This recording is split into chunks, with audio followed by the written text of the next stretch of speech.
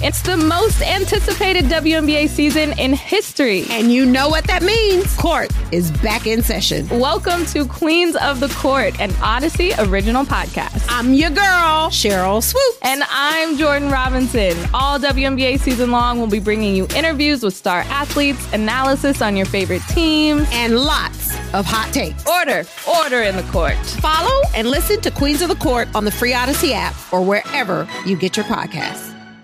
Welcome to the Love of the Star podcast. I'm Bobby Belt, Dallas Cowboys insider for 105 through the Fan in Dallas, the radio flagship home of America's team.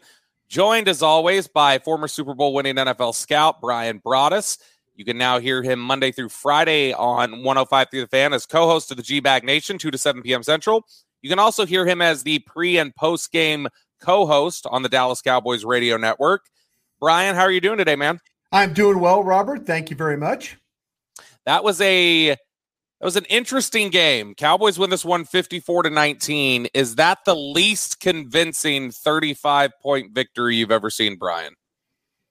That was crazy how that one went going down, especially after the drive that started the second half of the Cowboys, where they hold the Colts to a 3-and-out. They get the ball punted to them. Turpin fair catches it. They're on the 50-yard line, and I'm thinking, okay, now go take their will to compete. And you proceed to go 3-and-out with three of the worst plays you've ever seen, And so, I kind of felt like that game was still in the balance, that you were, allowing the Colts to hang around, where the Colts could be able to score enough points. It didn't appear that way, but were you going to be able to do anything offensively? Were you going to be able to do anything to put pressure on them? We talked about this a bunch, that the one way to beat the Colts was to continually score. Well, that's the way to kind of beat anybody, but especially this team, because they just don't score a lot of points. And you kind of saw why. It takes them so long to get into scoring position the way they play. Now, they threw the ball down the field. They made a couple of plays. They had a 19-yard run, which, should have really been a gain of 4 if everybody just rallied to the ball and tackled instead of trying to bounce around there. And, I felt like that the Cowboys in that fourth quarter, when they got the turnovers, the offense came to life. Dak threw the ball, I thought, well at that time. They had some opportunities with the running game, and then you get the defense. And, we just all kind of felt, I know watching the game, that Matt Ryan was not interested in standing back there and holding the ball and letting this Cowboy pass rush come after him. Now, give Dan Quinn some credit. He said, listen, my pass rush is not getting home. I better bring safety help. I better bring a linebacker help. They did a really good job of confusing the Colts blocking scheme. They have some veteran guys up front, and they did a great job with those blitzes of not only hurting the blockers, the offensive linemen for the Colts, but also the backs on some of that blitz pickup stuff. But, it was something I really didn't expect. I kind of felt like the Cowboys could score, but to score that many points, that was very impressive. If you were on this team, if this was one of your Green Bay teams, for instance, back in the day, and you had just witnessed this game and you saw the performance and then you saw the scoreboard, which doesn't seem to equal up to the performance, would you come out of that feeling better or worse about it? Because one line of thinking would probably say, boy, that was not the performance you needed. Don't get comfortable in that scoreboard, because that is not representative of how you played football. And then the other line of thinking out there says, man, look, you didn't even give your best game of football and you put 54 points up on the board. That's no fluky thing. How would you feel coming out of this one? And more directly, how do you feel the Cowboys feel coming out of this one? Kind of feel like that, offensively, the Colts have got some good defensive players. Kwity Paye, DeForest Buckner, Ngakoue. I kind of felt like that they had some guys that could make some plays. I felt like they could attack Gilmore. They tried to attack Gilmore. He was in good position. He got the interception. I'd seen him in previous 3 games where it's kind of like, well, man, here's a guy that kind of gives it up, kind of gives up, the plays and stuff like that. I don't think it was pass. I was not pushing you back, Brian. I was just wondering. Yeah, I don't think it was pass interference. When you watch I think he did a good job. He did a good job of cutting him off. Contact or pass interference. He got right on there before the ball, though. Yeah, well, he also got in. I think he cut Gallup off. I think it surprised Gallup how quickly that he was able to cut him off right there. I don't think it was pass interference, but I think there was some plays though that the Cowboys got away with as well with the calls. The penalties weren't as huge factor as we thought this crew might have. But to get back to your initial question, I felt like there were some good players on this Colts defense, but for them to move the ball like they did, once they were able to establish a little bit of a lead, I think that says a lot about the Cowboys and, with Kellen Moore and Dak Prescott and this group when it came to, and, the offensive line running the ball, shuttling guys in and out, shuttling backs in and out, shuttling tight ends in and out. You're seeing a lot of depth on this football team, both offensively and defensively, and that in itself is very impressive. I thought this was your quarterback's worst game since he came back from the injury. Obviously, the worst game he's played this year was Tampa. That was awful. But since he came back from injury, I felt like this was the one. And statistically, it probably doesn't look quite like the worst. But to me, this was easily the one where Dak Prescott, I felt like, and everybody knows I'm a big Dak Prescott fan. I don't feel like Dak Prescott really made a damn bit of difference for you on Sunday. I don't think there were a lot of moments where it's like, oh, wow, that was a great throw there, or whatever else. I mean, he had a couple nice throws. The back shoulder to Gallup was nice. But overall, I felt like, you know how we always had the line where we said we didn't feel like any of the games Cooper Rush won, Dak Prescott wouldn't. That, to me, felt like a game that, with Dak's performance, Cooper Rush probably could have led them to a 54-point victory, too, I felt like. Because I just didn't see Dak really orchestrating anything yesterday. Well, how many times have we seen quarterbacks they have 3 losses, 2 of the 3 losses, and really all 3 losses, the quarterbacks of the opponent weren't the reason why they won the game. Tom Brady wasn't the reason why they won against Tampa won. Right. You look at Jalen Hurts. Jalen Hurts wasn't the reason why Philadelphia beat Dallas. And let's be honest, Aaron Rodgers wasn't the true reason why Green Bay won that game. I mean, he had a nice, tidy day, but the 3 quarterbacks in your 3 losses, that wasn't the fact that the Cowboys couldn't defend the run.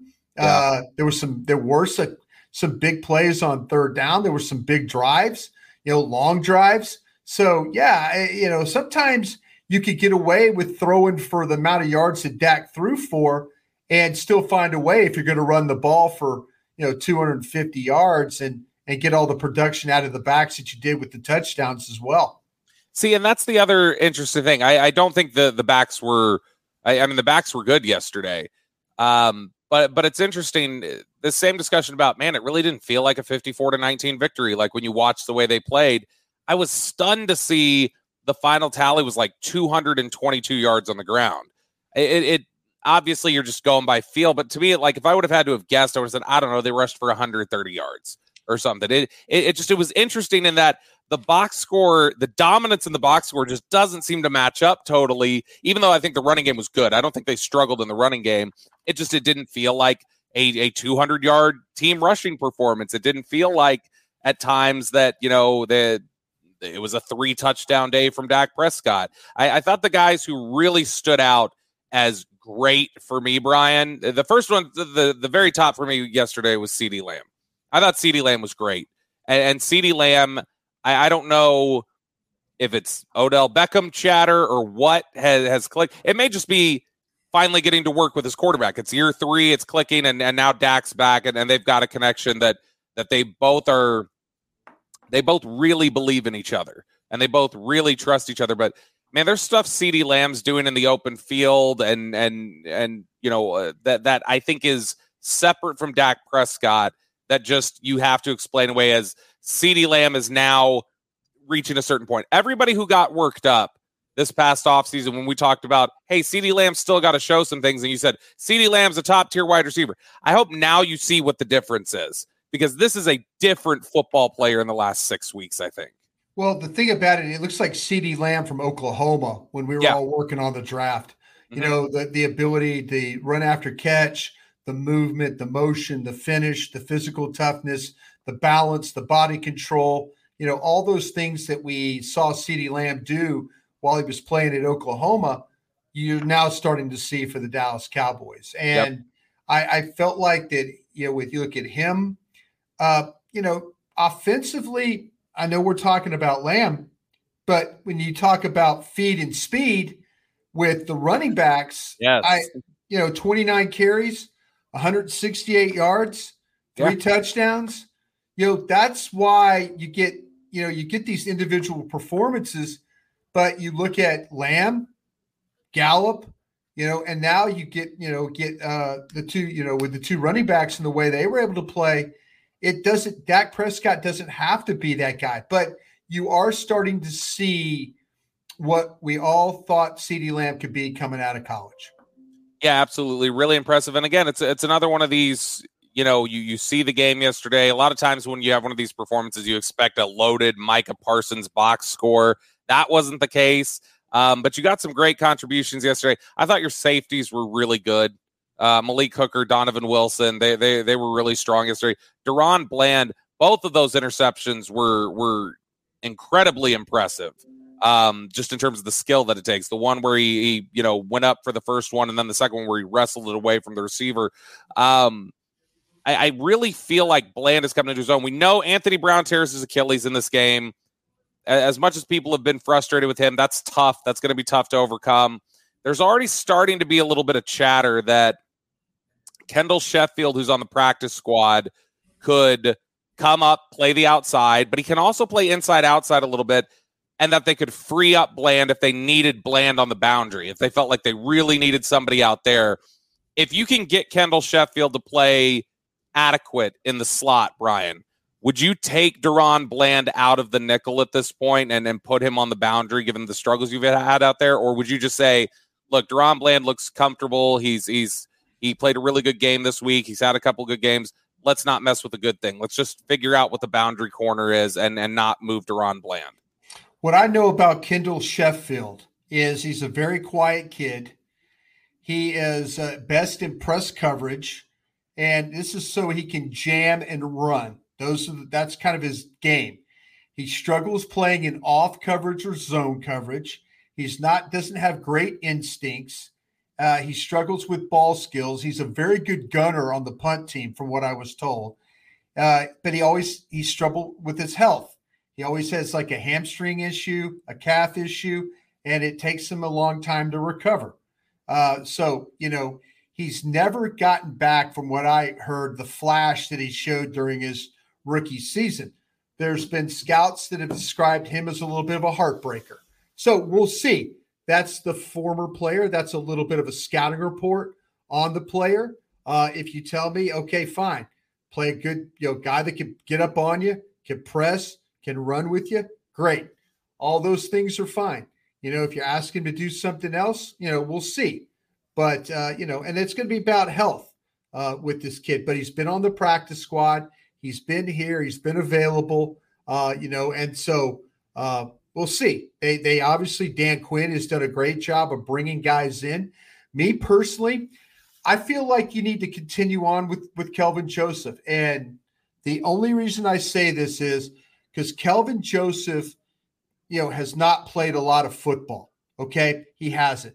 But Kelvin Joseph showed me something. And again, I take away what happened on Sunday with when he's running down the field and he just smashes into the returner and gets the penalty. Okay. That's not great awareness right there.